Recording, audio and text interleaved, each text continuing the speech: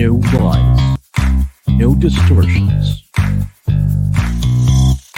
just the facts and the truth about issues that matter. Facts First with Christian Esguerra. Good evening, guys. Welcome to tonight's episode of Facts First. I'm your host, Christian Esguerra. Tonight, our topic is very important because this week, Filipinos are going to mark 50 years since former President Ferdinand Marcos Sr. placed the entire country under martial law. That's 50 years ago this week. So we're going to talk about this. But before that, I'd like to greet some of our avid viewers, in particular, Mr. Isagani Jose. He messaged me on Facebook asking for a shout out. So I'd like to greet you and thank you very much for your continued support. And also, I'd like to greet a very good friend of mine, Mr. Abel Pineda. A very happy birthday. So, um, ingat ka lagi. Okay, Abel.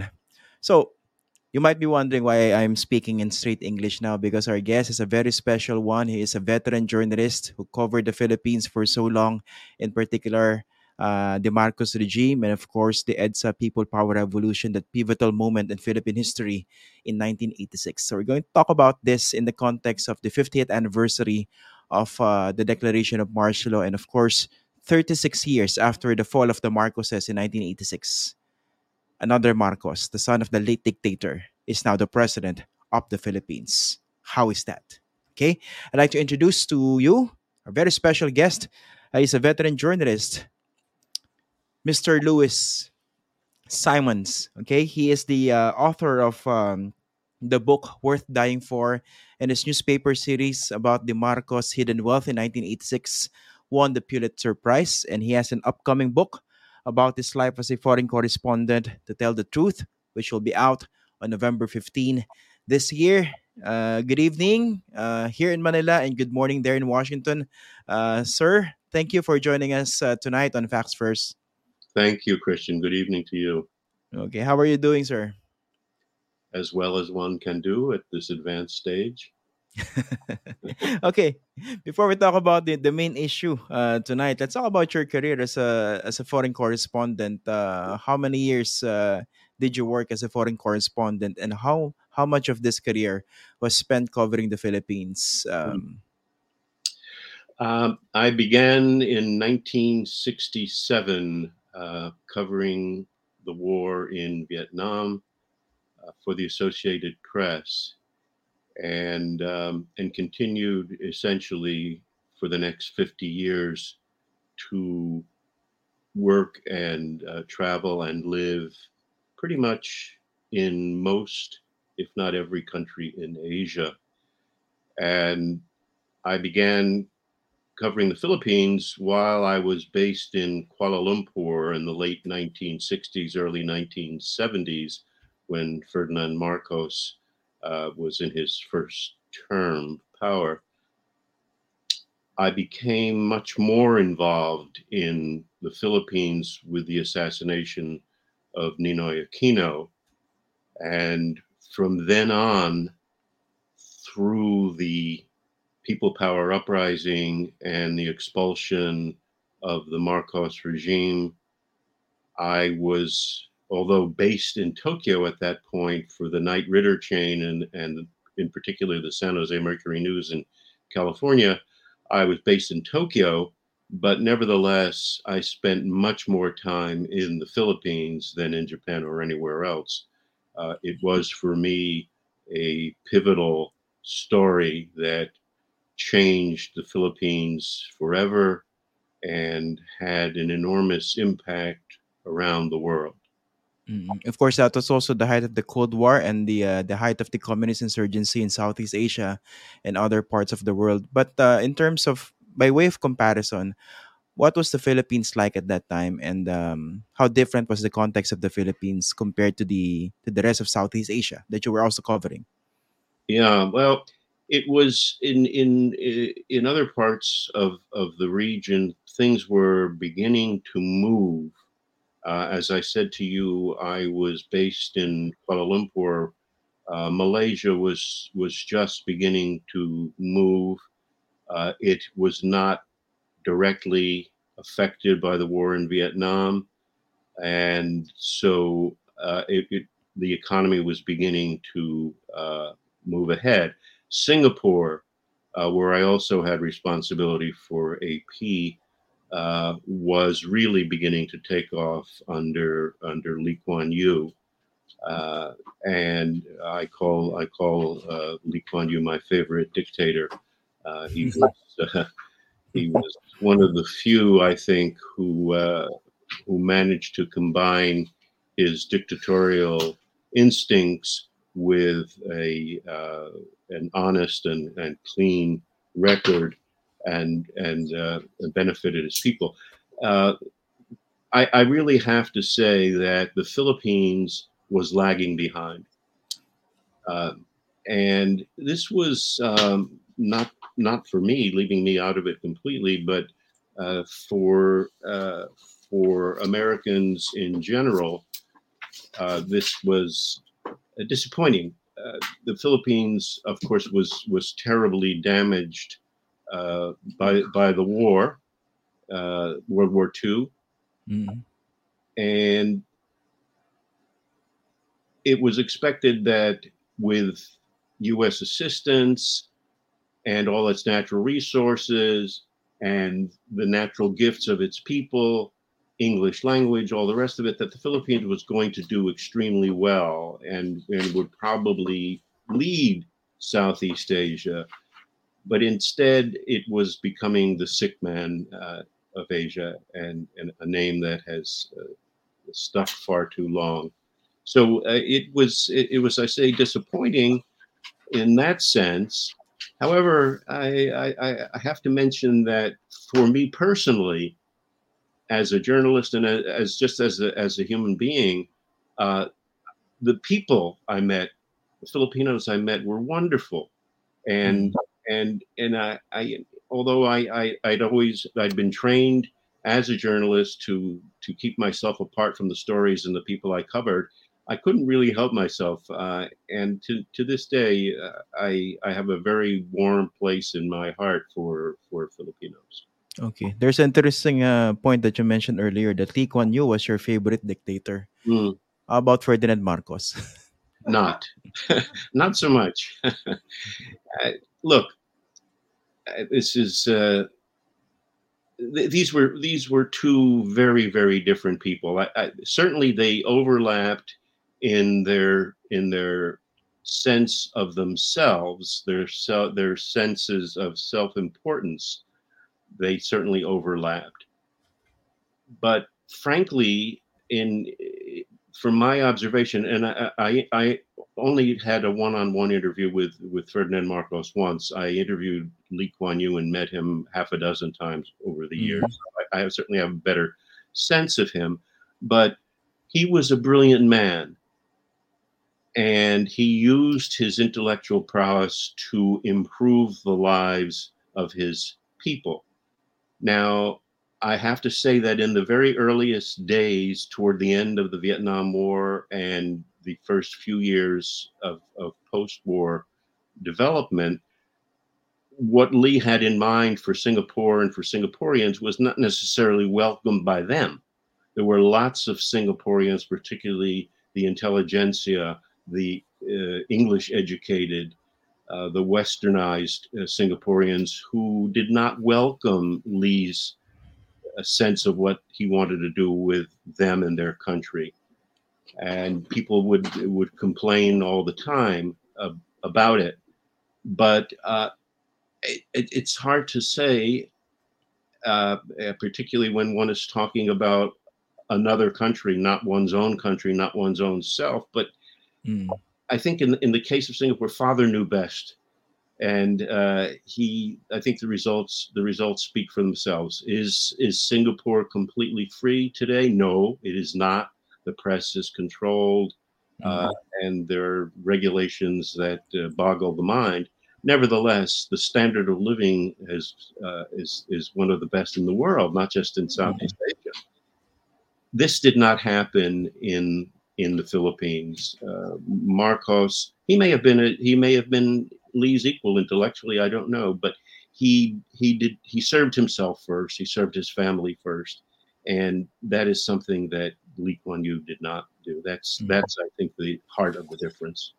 Okay, but of course, to be fair to Marcos and the Philippines, we're also talking here of two different contexts. I mean, the Philippines and Singapore.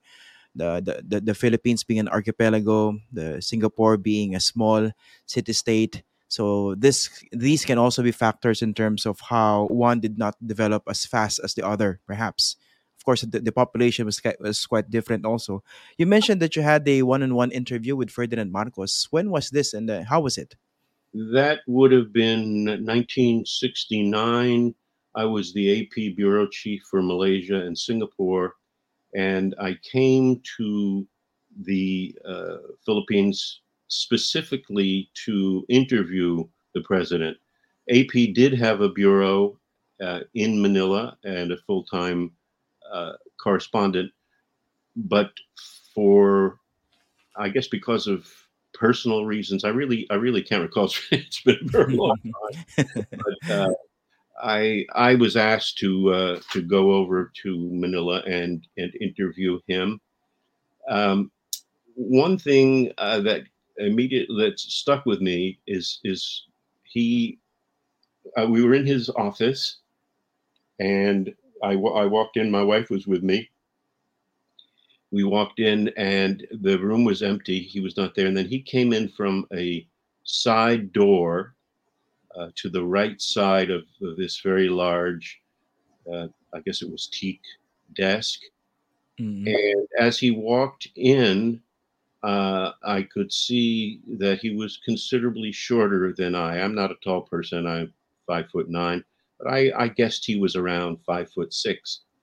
Mm-mm. And and then suddenly he was towering over me, and then I realized that he had stepped up onto a platform, and his desk was on a platform. So for the entire period of the interview, he was looking down at me. I think it was a clever little psychological trick that he played on people who came to see him. He seemed to be sensitive about his height. He was a good-looking man. Yeah. Uh, he was fit. You, Mm-mm.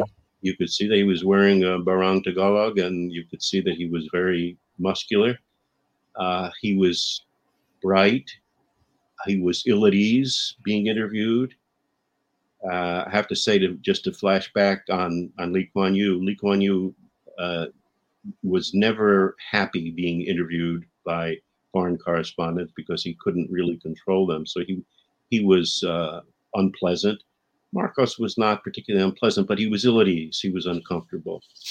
To be perfectly honest, I can't remember uh, the details of the interview. Suffice to say that it was not particularly revealing of anything. He didn't want to get too deeply into uh, his affairs, his plans. He was articulate. He spoke very well, but limited himself as to the scope of what he wanted to discuss. Mm. That was toward the end of his first term. But at that time, did you also have an inkling that martial law might be on the table for him, or that I he did might be doing something quite drastic in the coming I years? to be honest, I did not have that kind of foresight.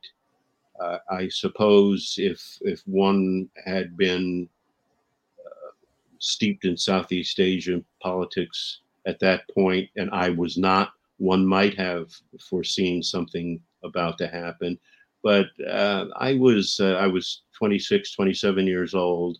I was a Mm. kid. I had my experience at that point was 1 year of covering combat in Vietnam, a few months of covering Malaysia, where not much was happening. It was at peace with itself and its neighbors. So coming down to Manila and interviewing the president didn't really. I was not really in a position to make that kind of judgment. Okay, but for your book, "Worth Dying For," which came out when 87, right? 1987. Yes, Okay, much of the reporting happened between the time Ninoy Aquino was assassinated in 83 and the fall of the Marcoses during the EDSA People Power Revolution in 1986. That's when I understand you spent most of your time covering the Philippines, Yes, right? that's Okay. right. Oh, so how was the situation then, and how were foreign correspondents like you treated at that time, especially during when the Philippines was still very much under martial law technically because that was lifted in 81. Yeah, yeah. Well, maybe, excuse me, maybe I ought to give you a little sort of set the scene for you as to how I became involved. I At that point I had already moved on from AP to the Washington Post, and I was their correspondent in India and Southeast Asia for quite some time. I was far more experienced than I had been when I first came to Manila and interviewed Ferdinand Marcos.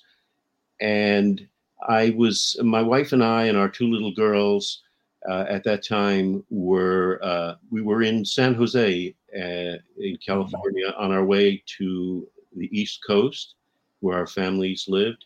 Stopped off to see my editors, and I was in my editor's office when the AP printer started clanging frantically, and a bulletin came across saying Ninoy Aquino had been assassinated in Manila at the airport.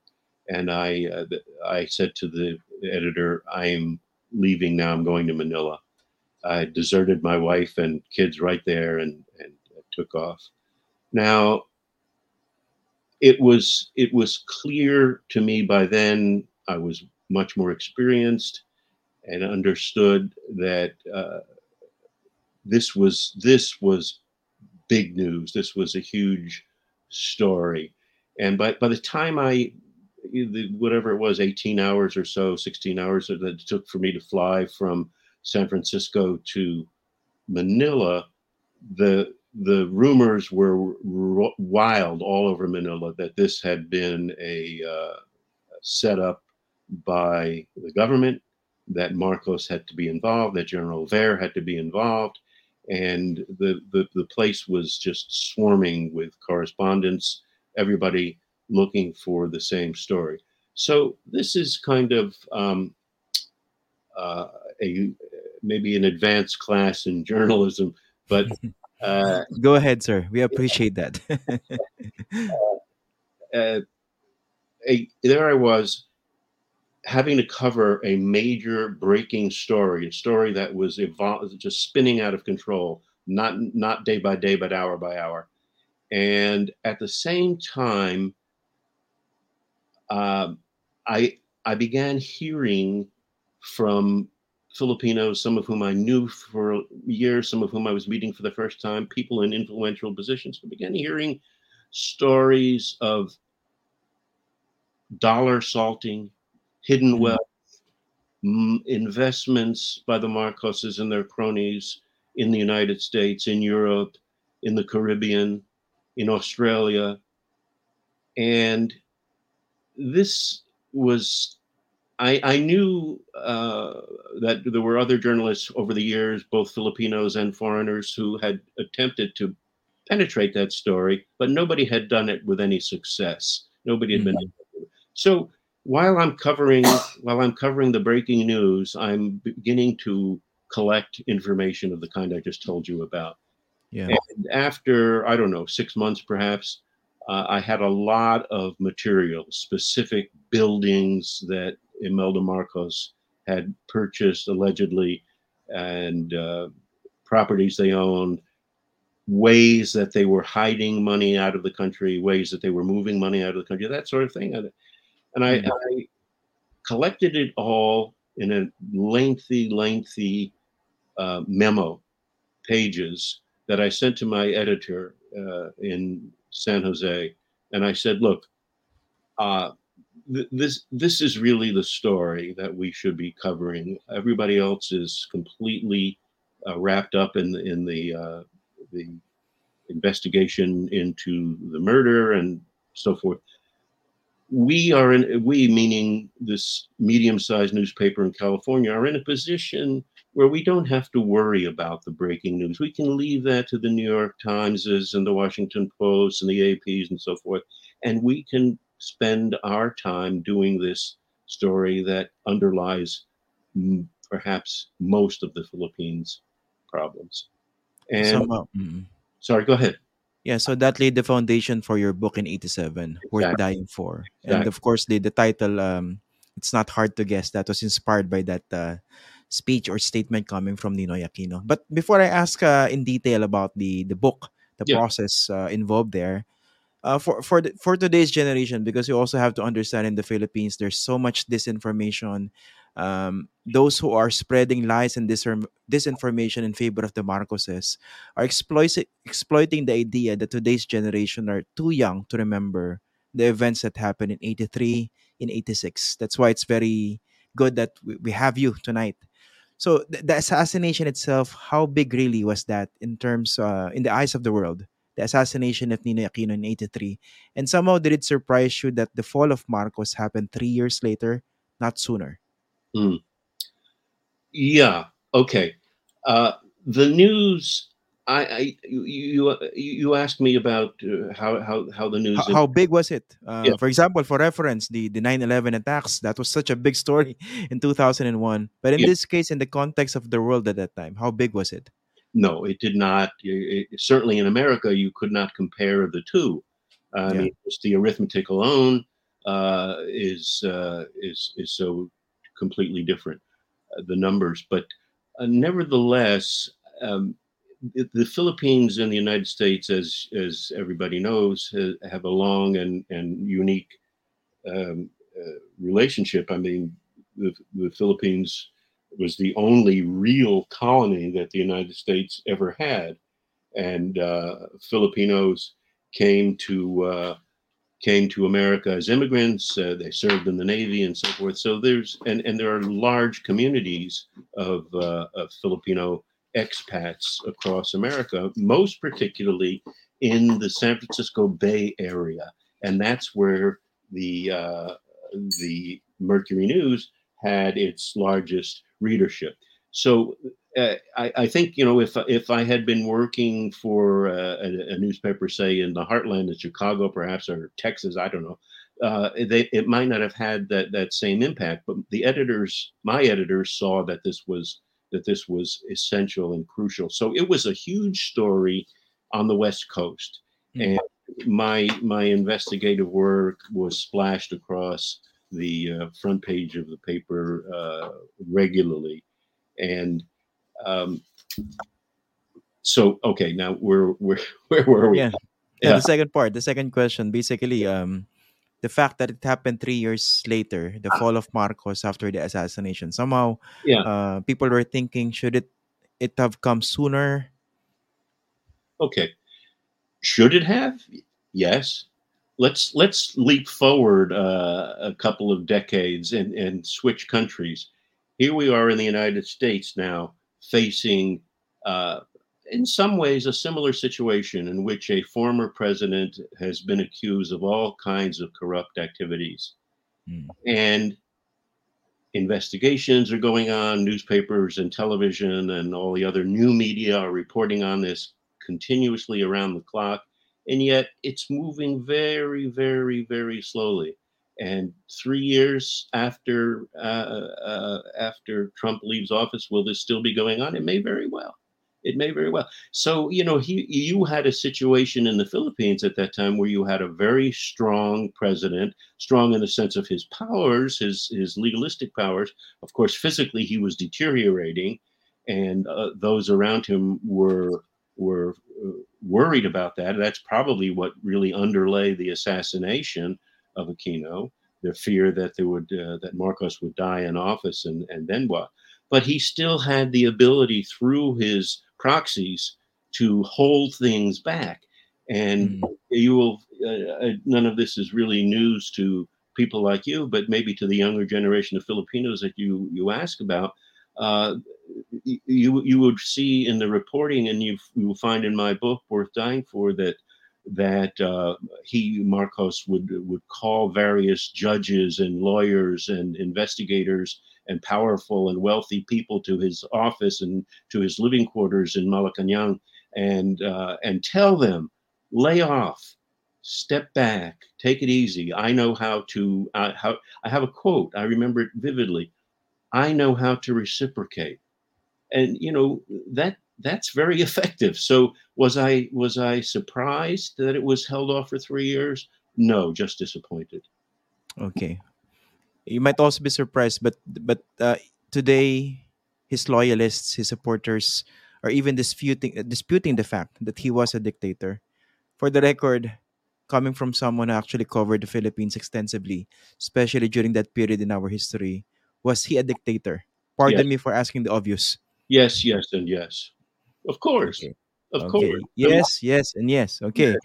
Which is a proper segue to my next question regarding your groundbreaking newspaper series, which won the Pulitzer Award. Mm, For those who are not familiar with the Pulitzer, that's the I think it's the most important journalism award.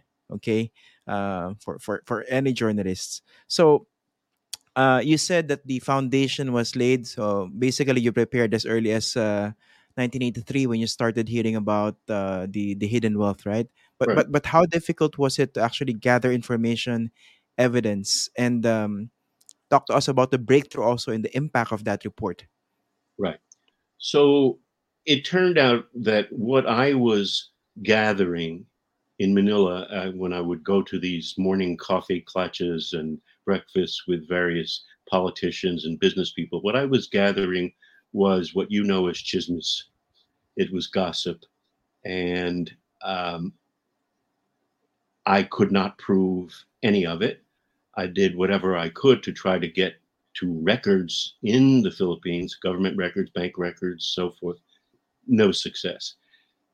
So it became obvious to me and to my editors that the only way we were going to move ahead was to look for evidence in the United States, which was a good thing in the sense that many of the properties that we believed Imelda and Ferdinand owned were in places like New York, San Francisco, and Mm. so forth. So uh, one of my colleagues in San Jose, Pete Carey, one of honestly one of the world's better investigators, was assigned to follow up on the hints, the chismis, if you will, that I had.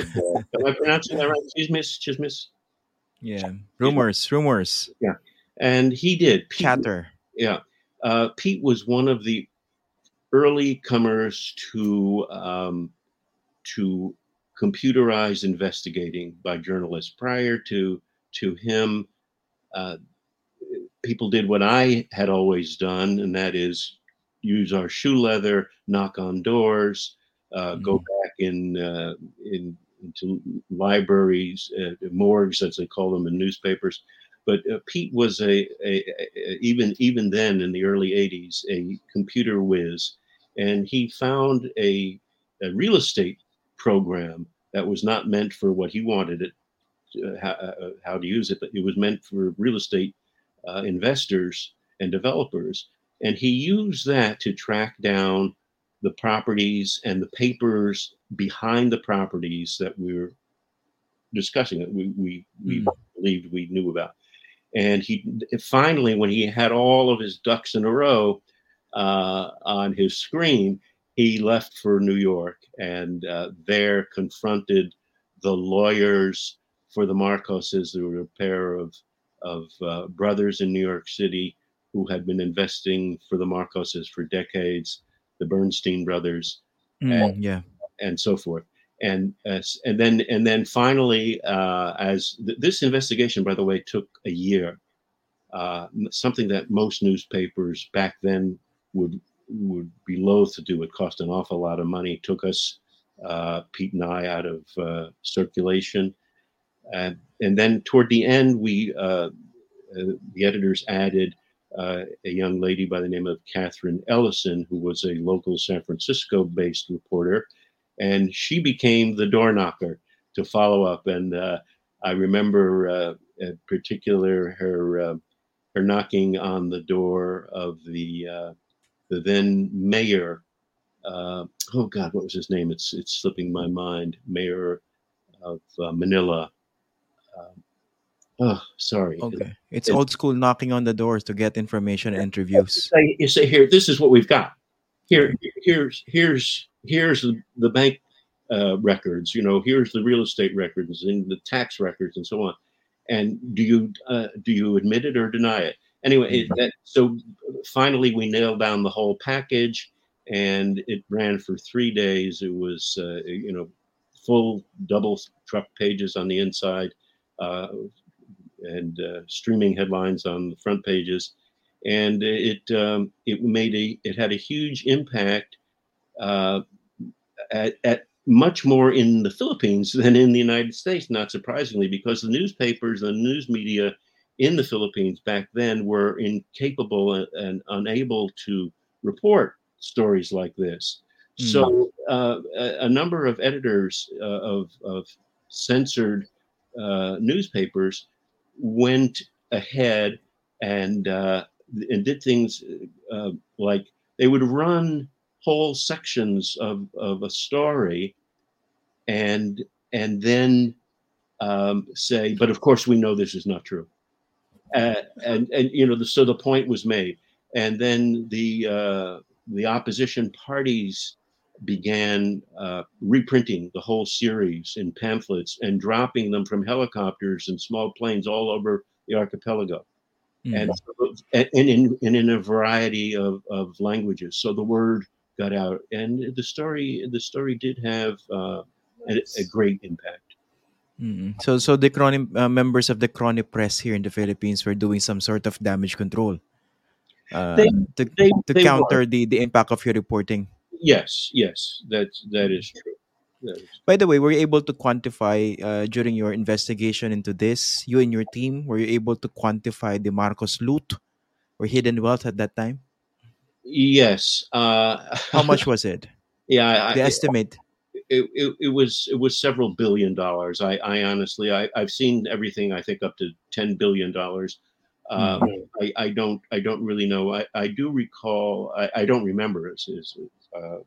But I do recall that the underlying method behind these illicit investments was dollar salting, as it was called then, and it was estimated by Filipino economists that some 30 billion with a B dollars were taken out of the Philippine treasury and salted Mm. abroad by the crony crowd.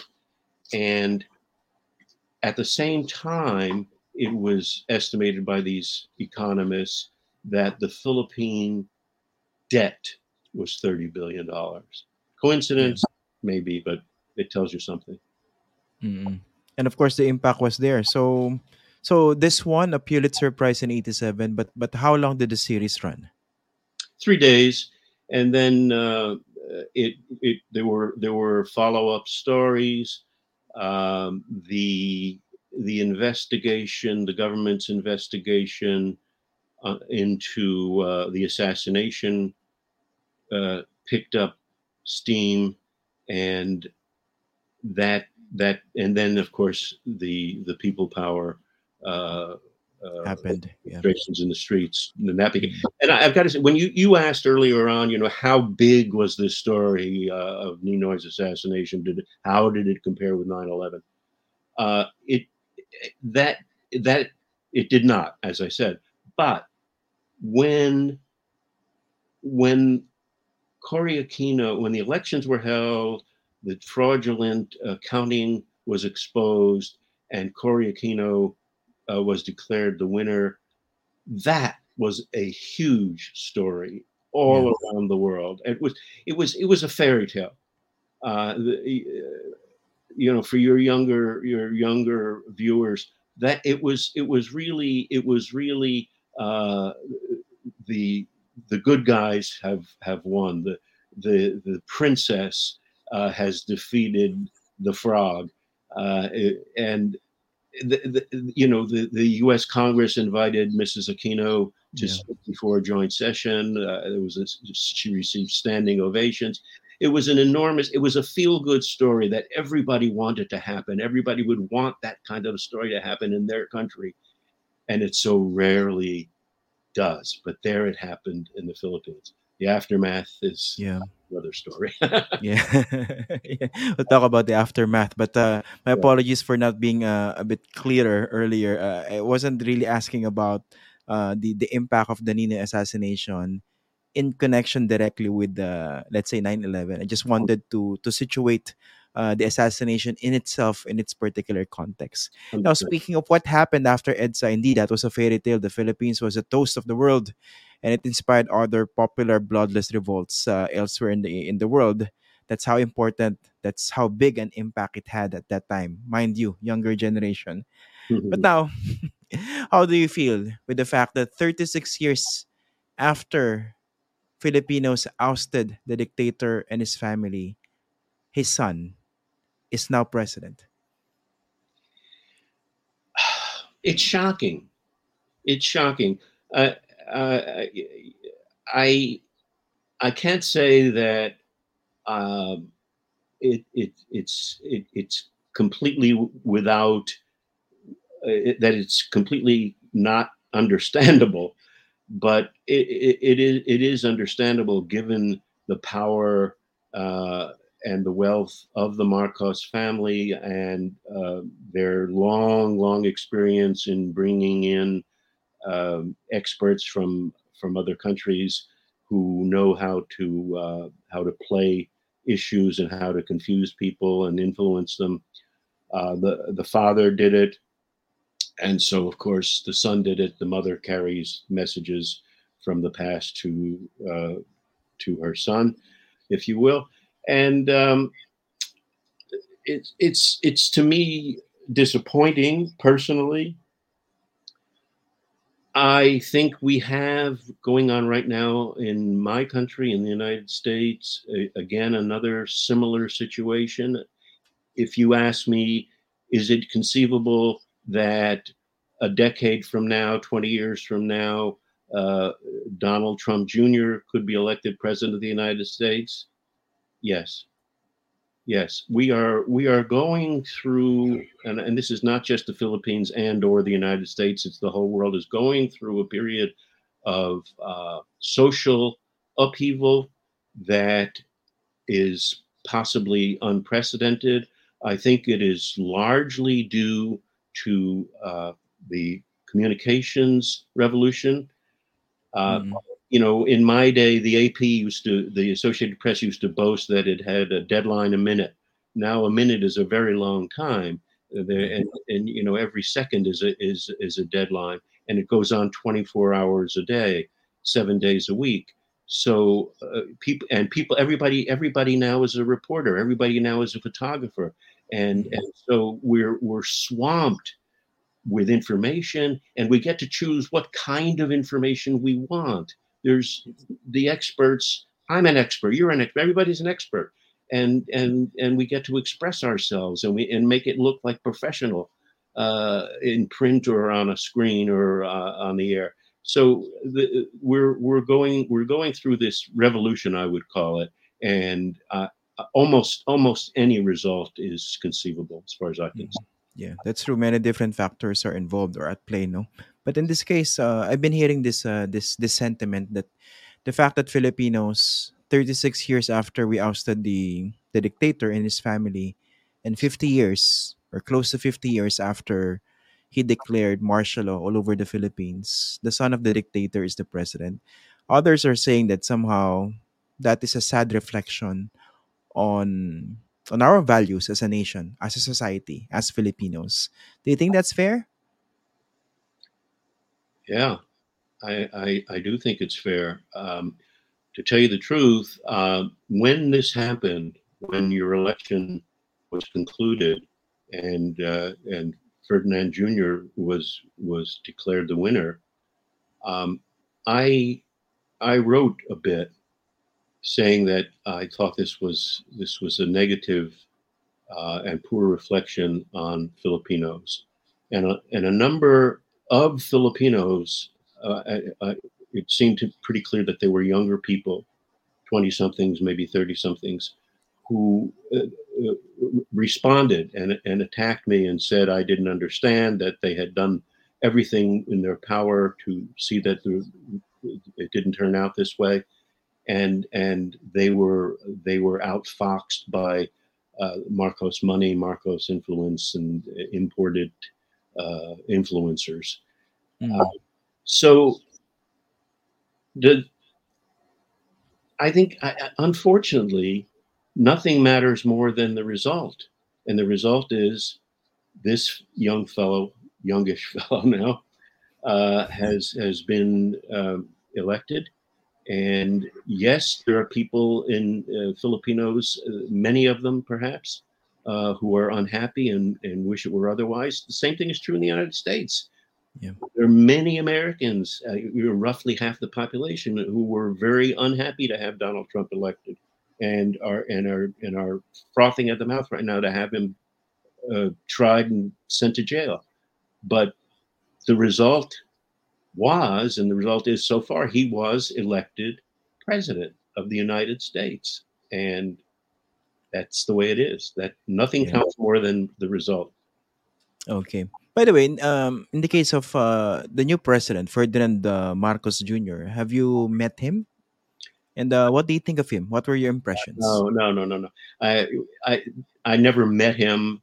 Uh, I was in a couple of rooms with him when he was there with his family. He was a boy when yeah, I'm an old guy. I've been around a long time. So when I was in the Philippines 30, 40 years ago, he didn't have much influence. And I never had the opportunity to speak to him. I couldn't really discuss him. Okay, we're nearing the end of our discussion, but at this point, let's talk about the lessons of EDSA, and perhaps as someone who saw it, uh, the Mm, evolution for better or for worse in that portion of our history. I mean, yeah. where do you think the errors happened after that fairy tale that you mentioned? Uh-huh. 86, everyone was euphoric. Everyone was looking at a fresh start, and then it didn't exactly go uphill from there. Yeah.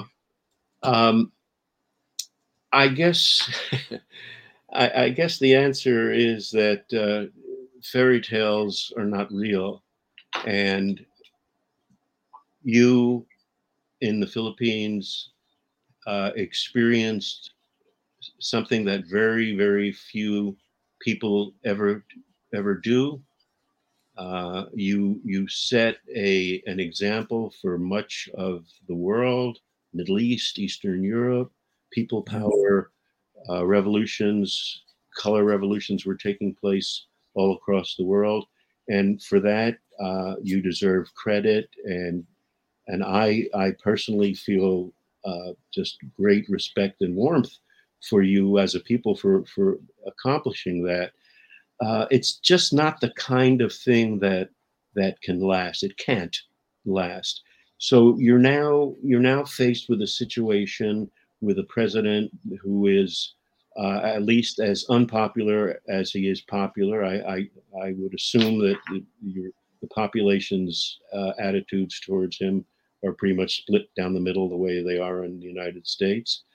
And if enough young people, the people with energy, the people with commitment, the people who want change, can get themselves together and organize and vote and report themselves or through professional journalists what's going on, and keep the story alive, you have a chance.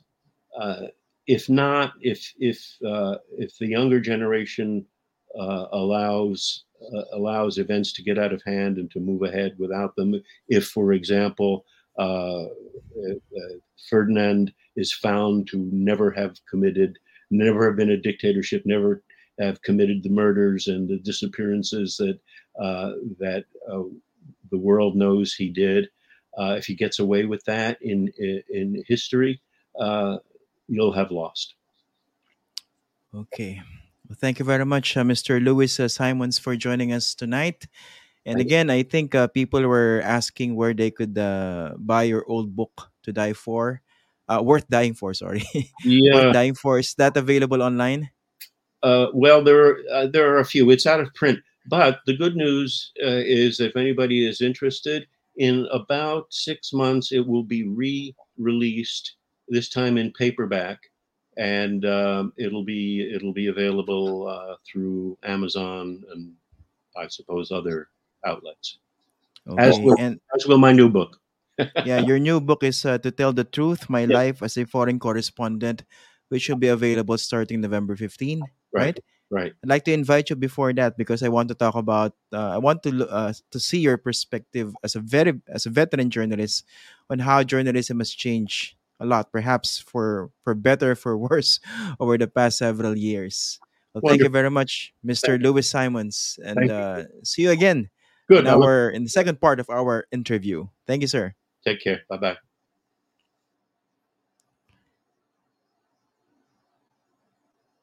Okay, that was Mr. Louis Simons. Baka nakikita niyo po yung libro niya, no?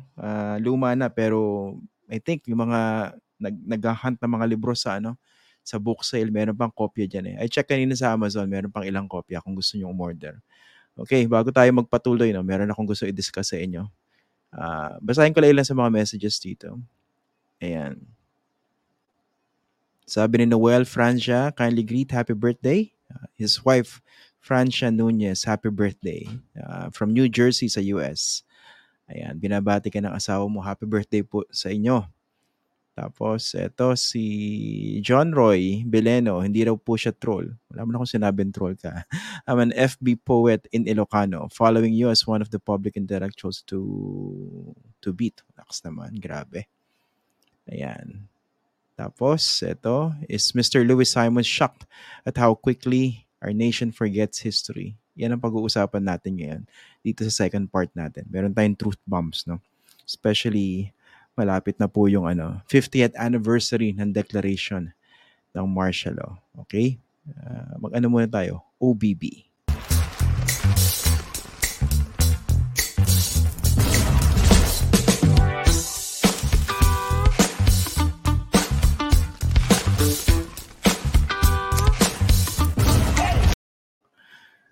Okay, para po sa ating truth bombs ngayong gabing ito, no? So, ngayong linggo po, gugunitain natin yung 50 taon mula nung ipasailalim ni Ferdinand Marcos Sr. ang buong Pilipinas sa ilalim po ng martial law. Okay?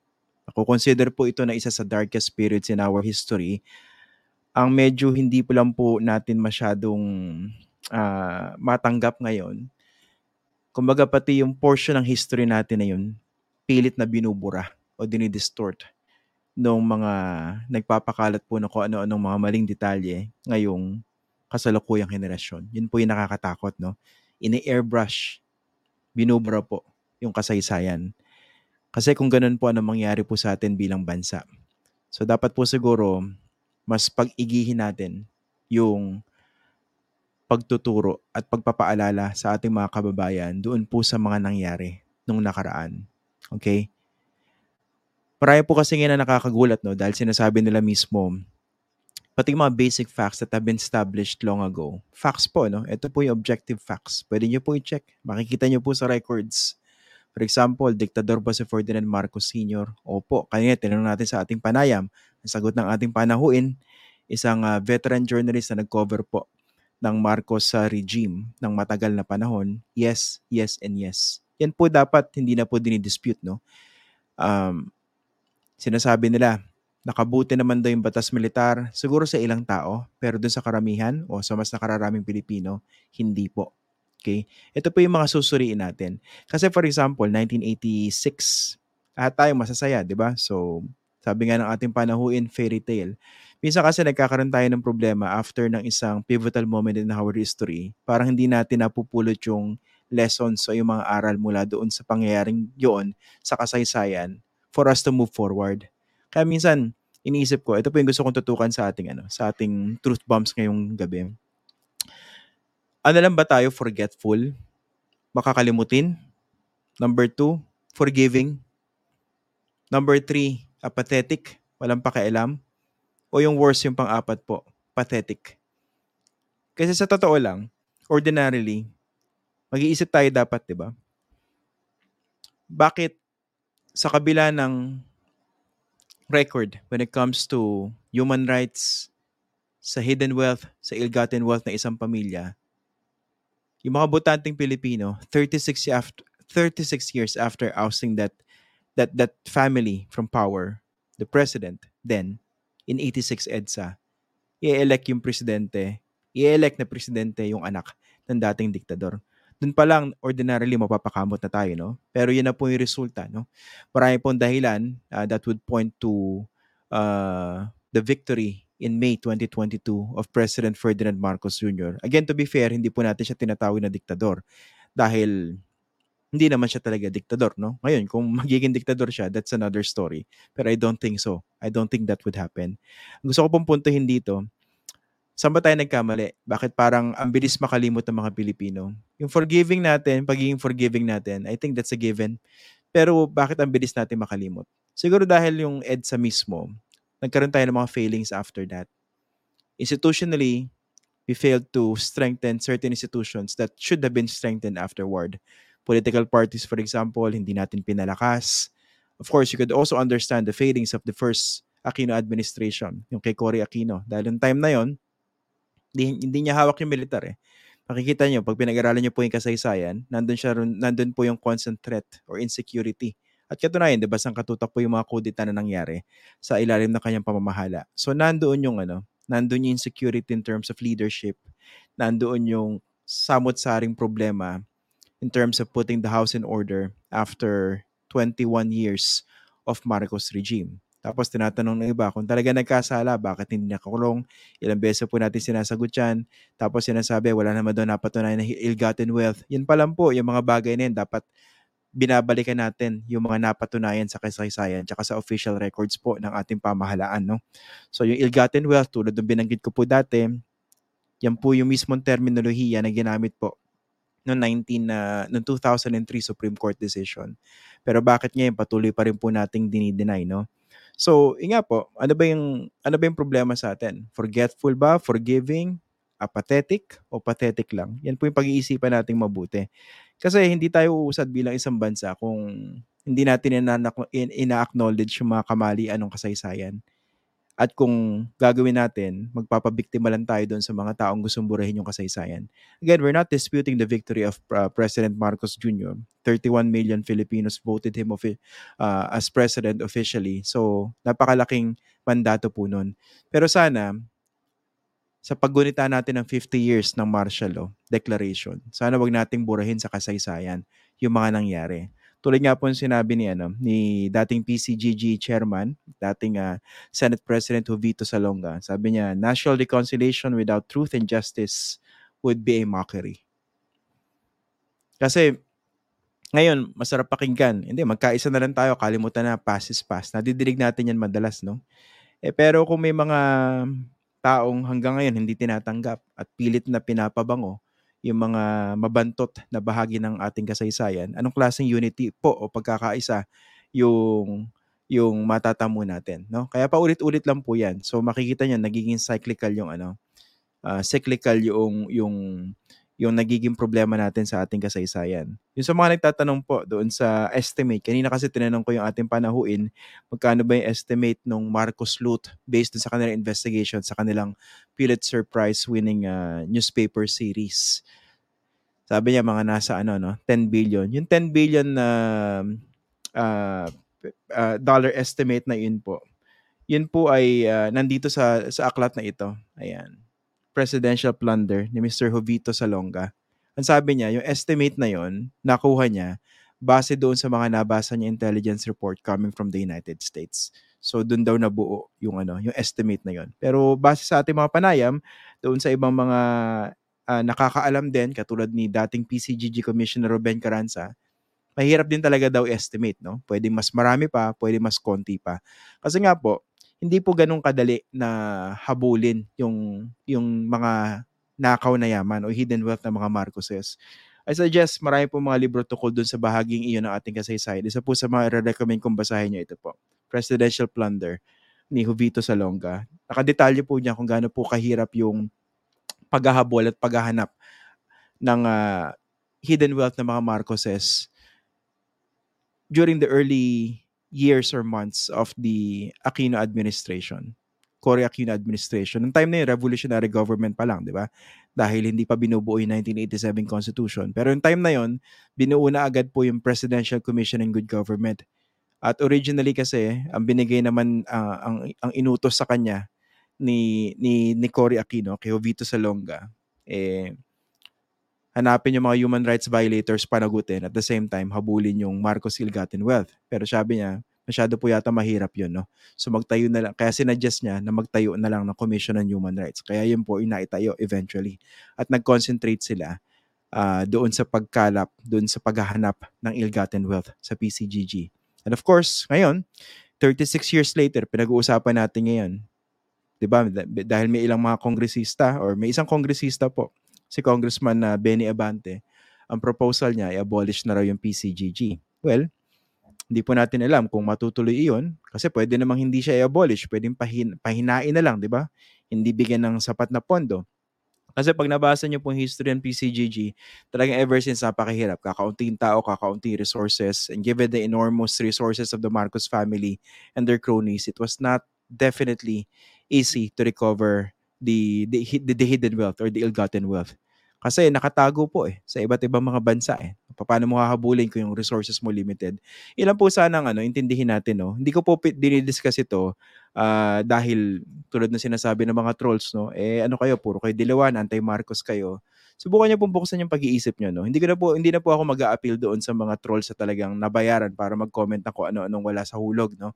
Pero yung po iba na yung siguro talagang fan na fan kayo ng mga Marcoses, and I don't fault you for that, no? Pero try to acknowledge yung mga facts sa ating kasaysayan. And hindi natin we're not judging you, we're not judging you for voting for the son of Ferdinand Marcos Sr. Ano na yun panibagong yugto na po ito, no? At titingnan natin kung paano yung magiging pamamahala niya. For all you know, baka naman he would prove his critics wrong, no? Na talagang baka naman gumanda yung takbo ng Pilipinas under him. Let's see, no? Baka naman mabawasan talaga yung palakasan, yung rent seeking, yung bata-bata system sa pamahalaan, yung pag-abuso ng ilang mga malalaking negosyante sa government contracts. Baka naman yun talaga matutukan niya, di ba? Let's see. Masyado pa maaga, no? Wala pang first 100 days. Pero nga po, wag naman tayo magbulag-bulagan doon sa kasaysayan. Kasi ang hirap pag binubura natin based on our convenience. Because that would reflect badly on us as a people, no? So, tulad nung sinabi ko kanina, ano ba tayo? Forgetful? Forgiving? Apathetic? Or simply pathetic? Yan po yung pag-isipan natin at maraming salamat po for joining us tonight.